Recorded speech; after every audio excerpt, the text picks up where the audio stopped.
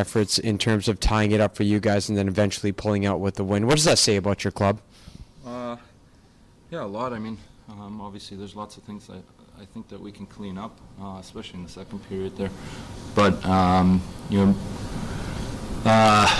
yeah, it means a lot. It says a lot about our group that, we don't stop. We just continue to play our way and try and stick with it, even if it's not pretty.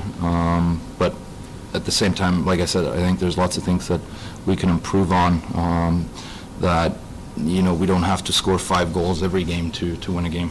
How would you compare tonight's effort to the one we saw to open this road trip?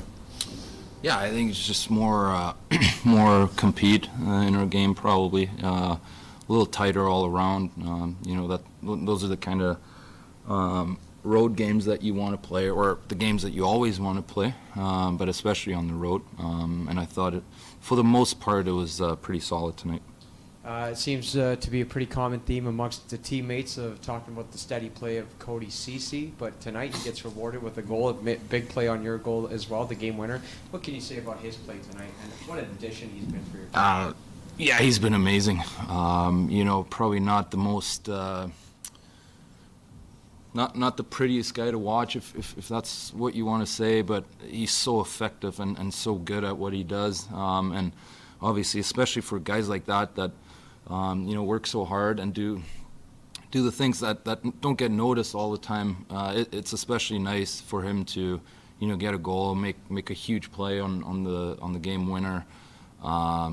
He's not all D zone and hard to play against. There's lots of skill there too, and that's great to see. So we're very happy for him. On your fourth line chipped in too on that CC goal, that's probably a big help, especially late in the game. Yeah, of course. I think that kind of puts the game away, right?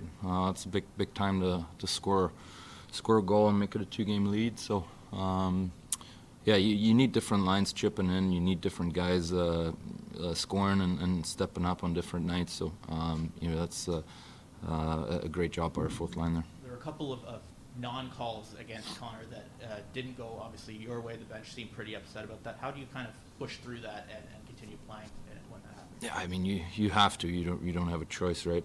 You can complain about it a little bit, but at the end of the day, if it's not called, then it's not called, and you just got to continue to play and obviously try and draw the next one, or like I said, just keep playing. And what would you say about your goaltender? It seemed like he was a little upset by the third goal he let in, but really got down the hatches in the third.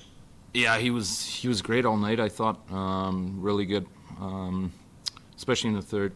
Just kind of held it down for us back there, and that's huge. We obviously have a lot of trust in him right now, so he was really good.